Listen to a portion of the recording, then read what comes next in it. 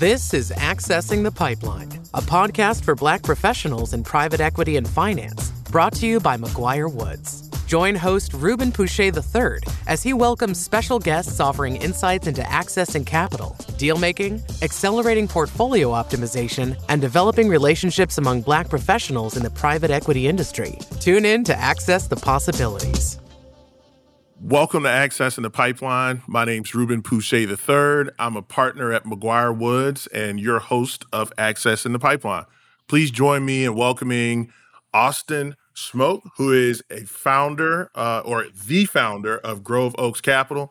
Austin, thanks so much for joining me on today's episode of Accessing the Pipeline. I think we're going to call today's episode Chasing the Elusive First Deal.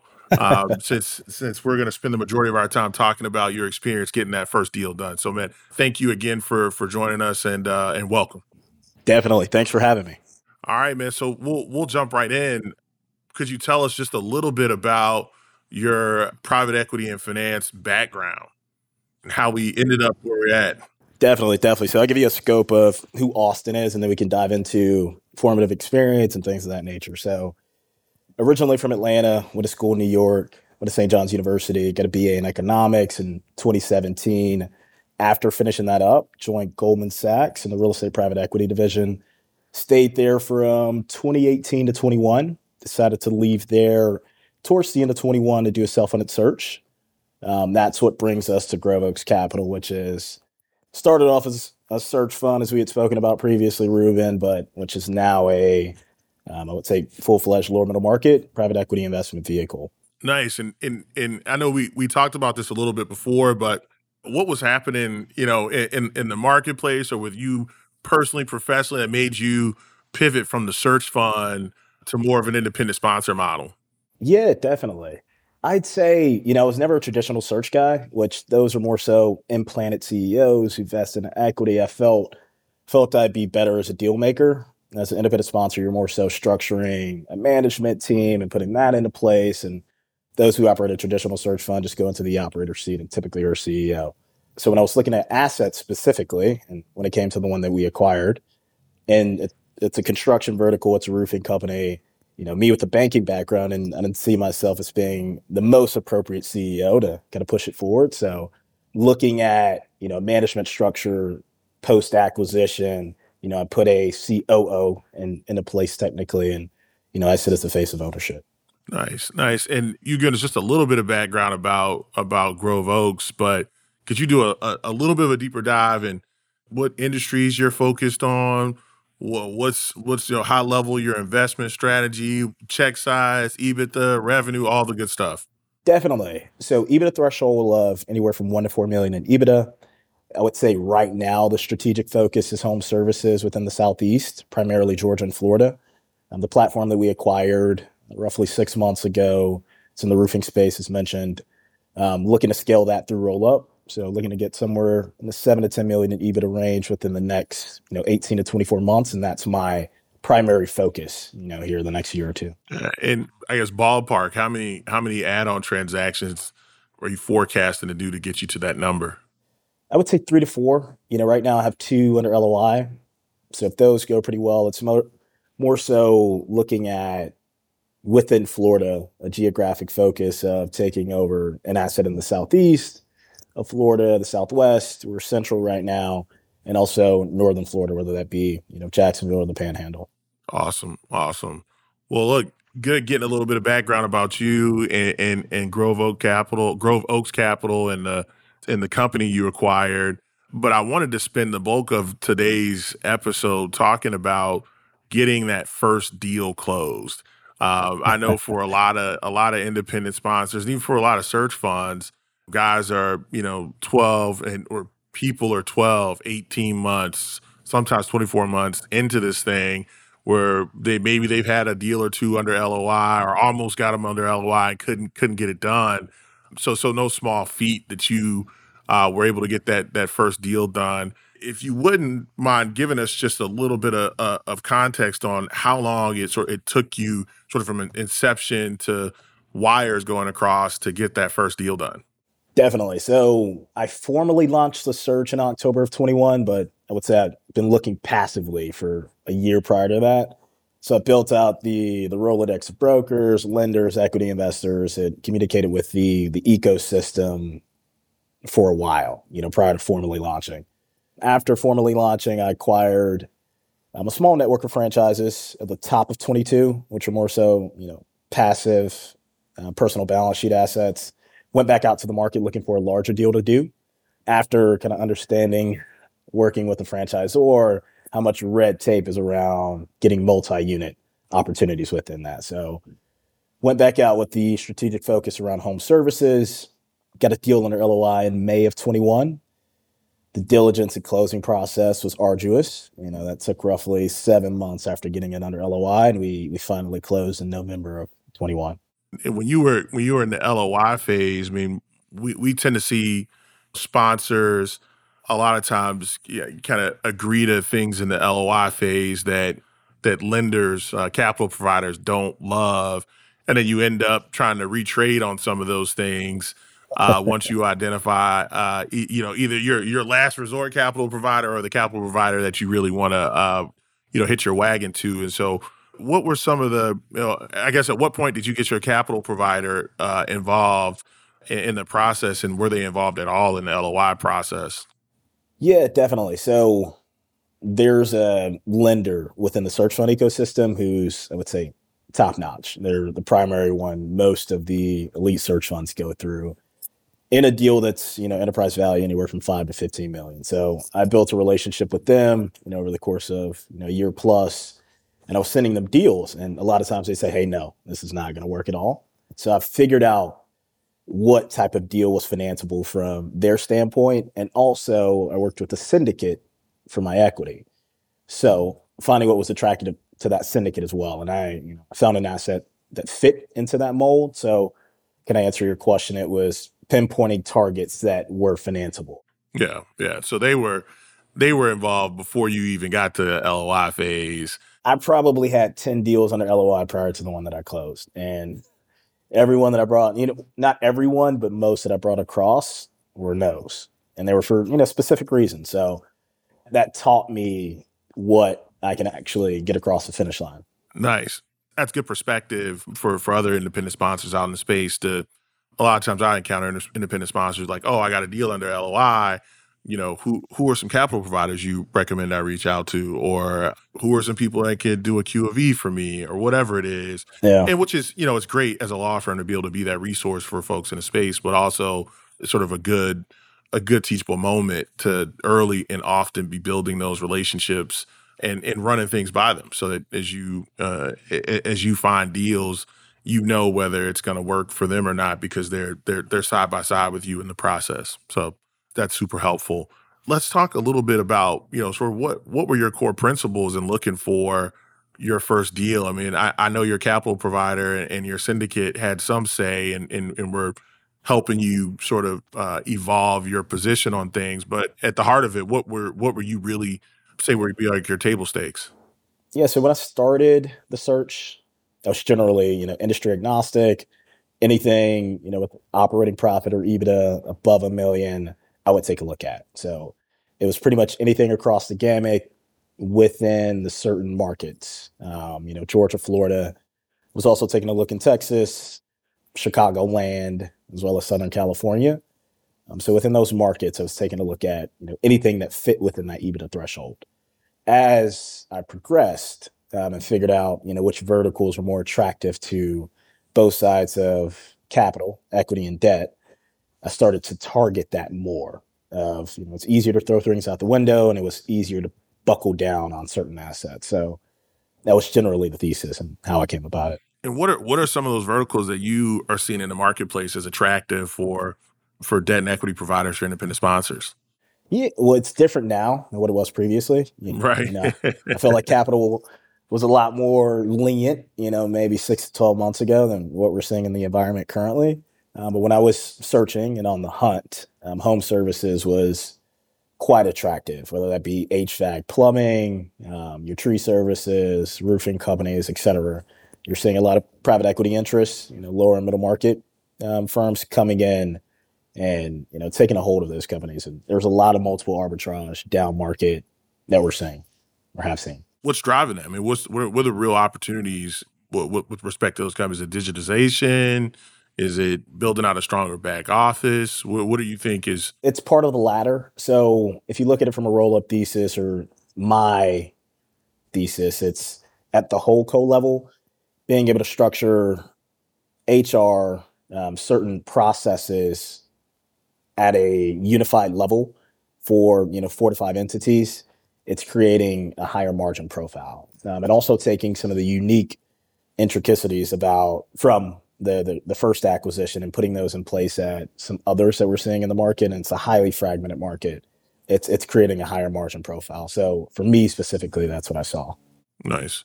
And I think the other big piece for independent sponsors and doing these deals is thinking through what they want their economics to look like. And I'm sure that, on one end, you've got a number of where you think so you're a couple of tranches of economics ought to look like. And then you got your debt and your equity, and they may have a different viewpoint on what those look like. So could you just talk a little bit about, and this is more educational for our audience, right? Like where are the buckets of earnings for that make up the economics of a sponsor, and then what are some of the negotiation pain points and trying to land on something that works for everybody? Yeah, I would say the search fund ecosystem is split into two. So in the self-funded search ecosystem, there's a typical rule of thumb. You're giving away anywhere from 20 to 50 points in a deal to your equity base, depending upon what type of lending facility you're going to use. On the traditional search ecosystem, you're receiving a vesting package of anywhere from 20 to 25% within a company, and that vests over anywhere from 3 to 5 years. And that's similar to what you see in an independent sponsor model as well. The way I structured my deal was the self-funded search route. So generally, I had that thesis in mind, and that's what's been prevalent in the ecosystem for the last 3 to 5 years. Got it. In terms of like that structure, did you find there to be some sort of sticking points where you think your capital provider was more interested in pushing one way or the other on the number? Yeah. I mean, lenders always want you to put more equity in the deal, and equity providers always want a larger chunk of equity. So it's always a negotiation. Good thing at that time when I was raising, the market was a lot more open than what it is right now. Right. So right. Yeah, you have more options, you have more leverage. Today we're seeing something totally different. Right. No, yeah, definitely. I mean, debt is more expensive, obviously, and I think others are a bit skittish, right? That's right. They're in the kind of wait and see mode and kicking the can down the road a little bit more than they probably were when you were teeing your deal up. And that's right. I think it's something that we're gonna deal with for a little bit, and hopefully by the time we get ready to roll out of the second quarter, people are ready to do some deals, and we see an uptick in activity. Some of that will probably include sellers taking less on the multiple front than maybe they would have 12 months ago. But there's some creative ways, I think, in the deal space to kind of make up those gaps. Maybe not completely, but between seller notes and earnouts, there's things we could do. That's right. To get the deal activity flowing again. Coming out of this first deal experience, what would you say were sort of your big teachable moments? I mean, this kind of covers the gambit, right? I mean, it could be with dealing with legal counsel, thinking about transition services as the sellers, getting out of cashing out, and you're taking over the business or supervising to take over a business, diligence, whatever it might be. What are maybe one or two big teachable moments that you had through this process? Well, I would say post acquisition, it's be humble. You don't know what you don't know. Lean heavily upon the previous ownership, within that transition period, and try and squeeze as much as possible out of them, whether it's 3 months, a year, 2 years. Just try and really latch on and understand how they think about the business, and then you're always going to have your thesis going in of how I can make operations more efficient, or how we can spend less on materials, whatever it may be. But listen first, I'd say. That's post acquisition. Prior to acquisition, I was working with a family office who was going to be my sole equity check. They said no like 2.5 weeks prior to closing the deal. So I had to go back out to the market and raise from a myriad of LPs within a week. So these are all people that showed interest throughout that period, but it was, that was also a teachable moment. Keep all options open, prior to closing. Until you're across the finish line, you're not there. Yeah, no, that's an interesting wrinkle. 2 weeks prior to closing, man. Yeah, 2.5 weeks prior to, it was frustrating to say the least. What was the process like going, sort of going back to the well, trying to get folks to open up a checkbook who had at some point probably realized you were moving forward without them? Yeah, they did, but they didn't. It's funny. So prior to them saying, they weren't going to go forward with the deal, the family office, it was literally, I had put on my calendar the next day, like I was going to let the myriad of LPs that I've been speaking to previously who were going to write, much smaller checks, let them know I was moving forward with the family office. So I kept both baskets open, so to say, but the communication with the smaller LP base, it was drawn out, for 3 months, So in saying that, there was, roughly 10 to 15% that had said yes, 3 months prior, said they couldn't do it anymore. So there was a gap like a week before the deal closed, to be honest. So it was, it was a process, and it was a great teachable moment. One of the things that I think we see from Black emerging managers, Black-led search funds, Black independent sponsors is a lot of times they just don't have the same Rolodex, right, that some of our counterparts have in the space. What are some of the things that you did in order to build that Rolodex as you were thinking 12 months down the line, hey, I'm gonna eventually find a target, and I know that I'm gonna pay for it in part with equity and debt. How do you build sort of the relationships that are necessary to be able to do what you did and pivot, 2 weeks out if you need to? Yeah, I would say prior to me even launching Grove Oaks Capital, I was building relationship with equity investors. That's mostly within the search fund ecosystem. So it wasn't, your typical capital providers in the independent sponsor ecosystem per se, but that was through conferences, networking with ex-Goldman people who had, launched a search themselves, actually listening to a lot of podcasts, and then reaching out to those people post podcast. How did you do this? I would love to speak to you. And one leads to two leads to four leads to eight. It's that type of thing. And also to say, I did use a capital raising shop or syndicate. So having that partner greatly helped. They sourced, I would say 60, maybe 70% of the capital needed from an equity perspective. And, my connections were the other 30 to 40%, but having that partner to lean on was pivotal.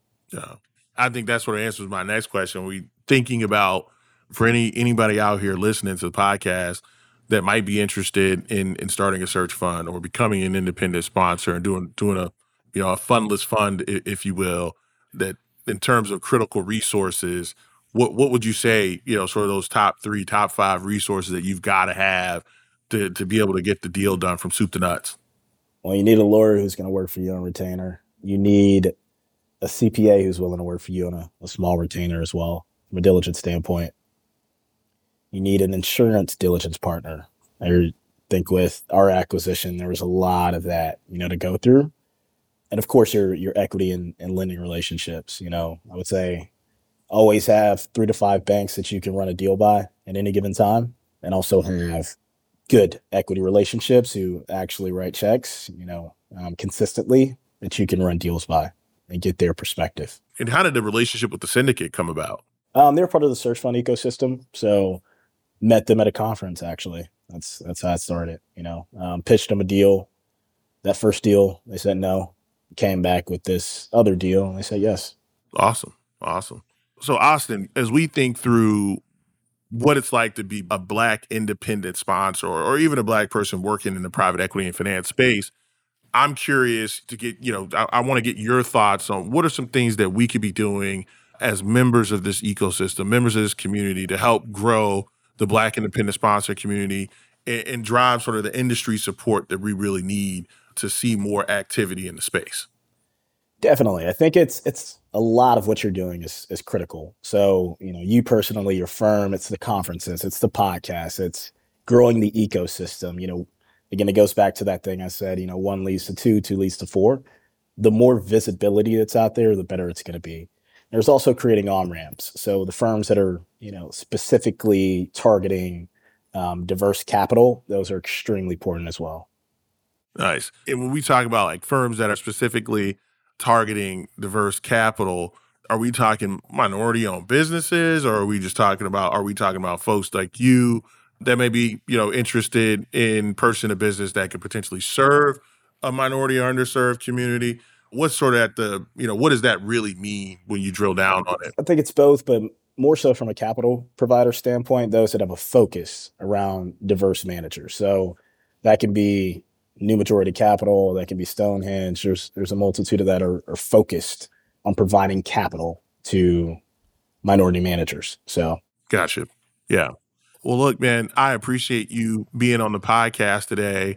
I certainly have enjoyed the conversation and think there are a lot of nuggets there for our listeners. But I always like to close out our episodes by asking a couple round robin questions that help folks in the audience learn a little bit more about you as a professional, but also find some things that are going to help them and enrich themselves as professionals. So just a couple of quick, fun questions, man, and we'll get you out of here. What's one book that you recommend that's been transformational for your career? Reginald F. Lewis's book, as well as the Harvard Business Review, their How to Buy a Small Business, those two were transformational for me. When I was 18, 19 years old, I picked those up in college. I had my first seller meeting after reading HBR's book. When I was 19, there was a guy selling 3 juice shops in New York City. It's like I'd love to purchase a business. That was the first time I had a seller meeting. So those have been foundational for me. And Reginald F. Lewis's book, it's always going to be paramount. So yeah, awesome. What's the single best piece of advice you've received from a mentor, personally or professionally? I would say it came from my dad more so than anything else, which was be detail oriented and be persistent, and you can win at anything you're going to do. All right. Yep. And then what cocktail best describes you and why? Yeah, I would say a mezcal old fashioned. It's a classic, but it's smoky. Awesome. I'm a big mezcal fan myself, man. Love it, man. I can't get into the bourbons with everybody else. I felt like it was a little too trendy, and so the mezcals still give you sort of the natural sweetness of a tequila, but then that smoky flavor. That's right. That still, I think, for guys like you and I mean, it still gives you sort of that I'm sophisticated. I'm still a classic man kind of vibe. So. Agreed. Awesome, man. Well, look, man. Hey, again, appreciate you making time to join us on Accessing the Pipeline. Ladies and gentlemen, Austin Smoak, founder of Grove Oaks Capital. Thank you. I appreciate it so much. It was fantastic, Ruben. Awesome. Thank you for joining us on this episode of Accessing the Pipeline. To learn more about today's discussion, please email host Ruben Pouchet III at rpusha@mcguirewoods.com. We look forward to hearing from you. This series was recorded and is being made available by McGuire Woods for informational purposes only. By accessing this series, you acknowledge that McGuire Woods makes no warranty, guarantee, or representation as to the accuracy or sufficiency of the information featured in this installment. The views, information, or opinions expressed are solely those of the individuals involved and do not necessarily reflect those of McGuire Woods. This series should not be used as a substitute for competent legal advice from a licensed professional attorney in your state and should not be construed as an offer to make or consider any investment or course of action.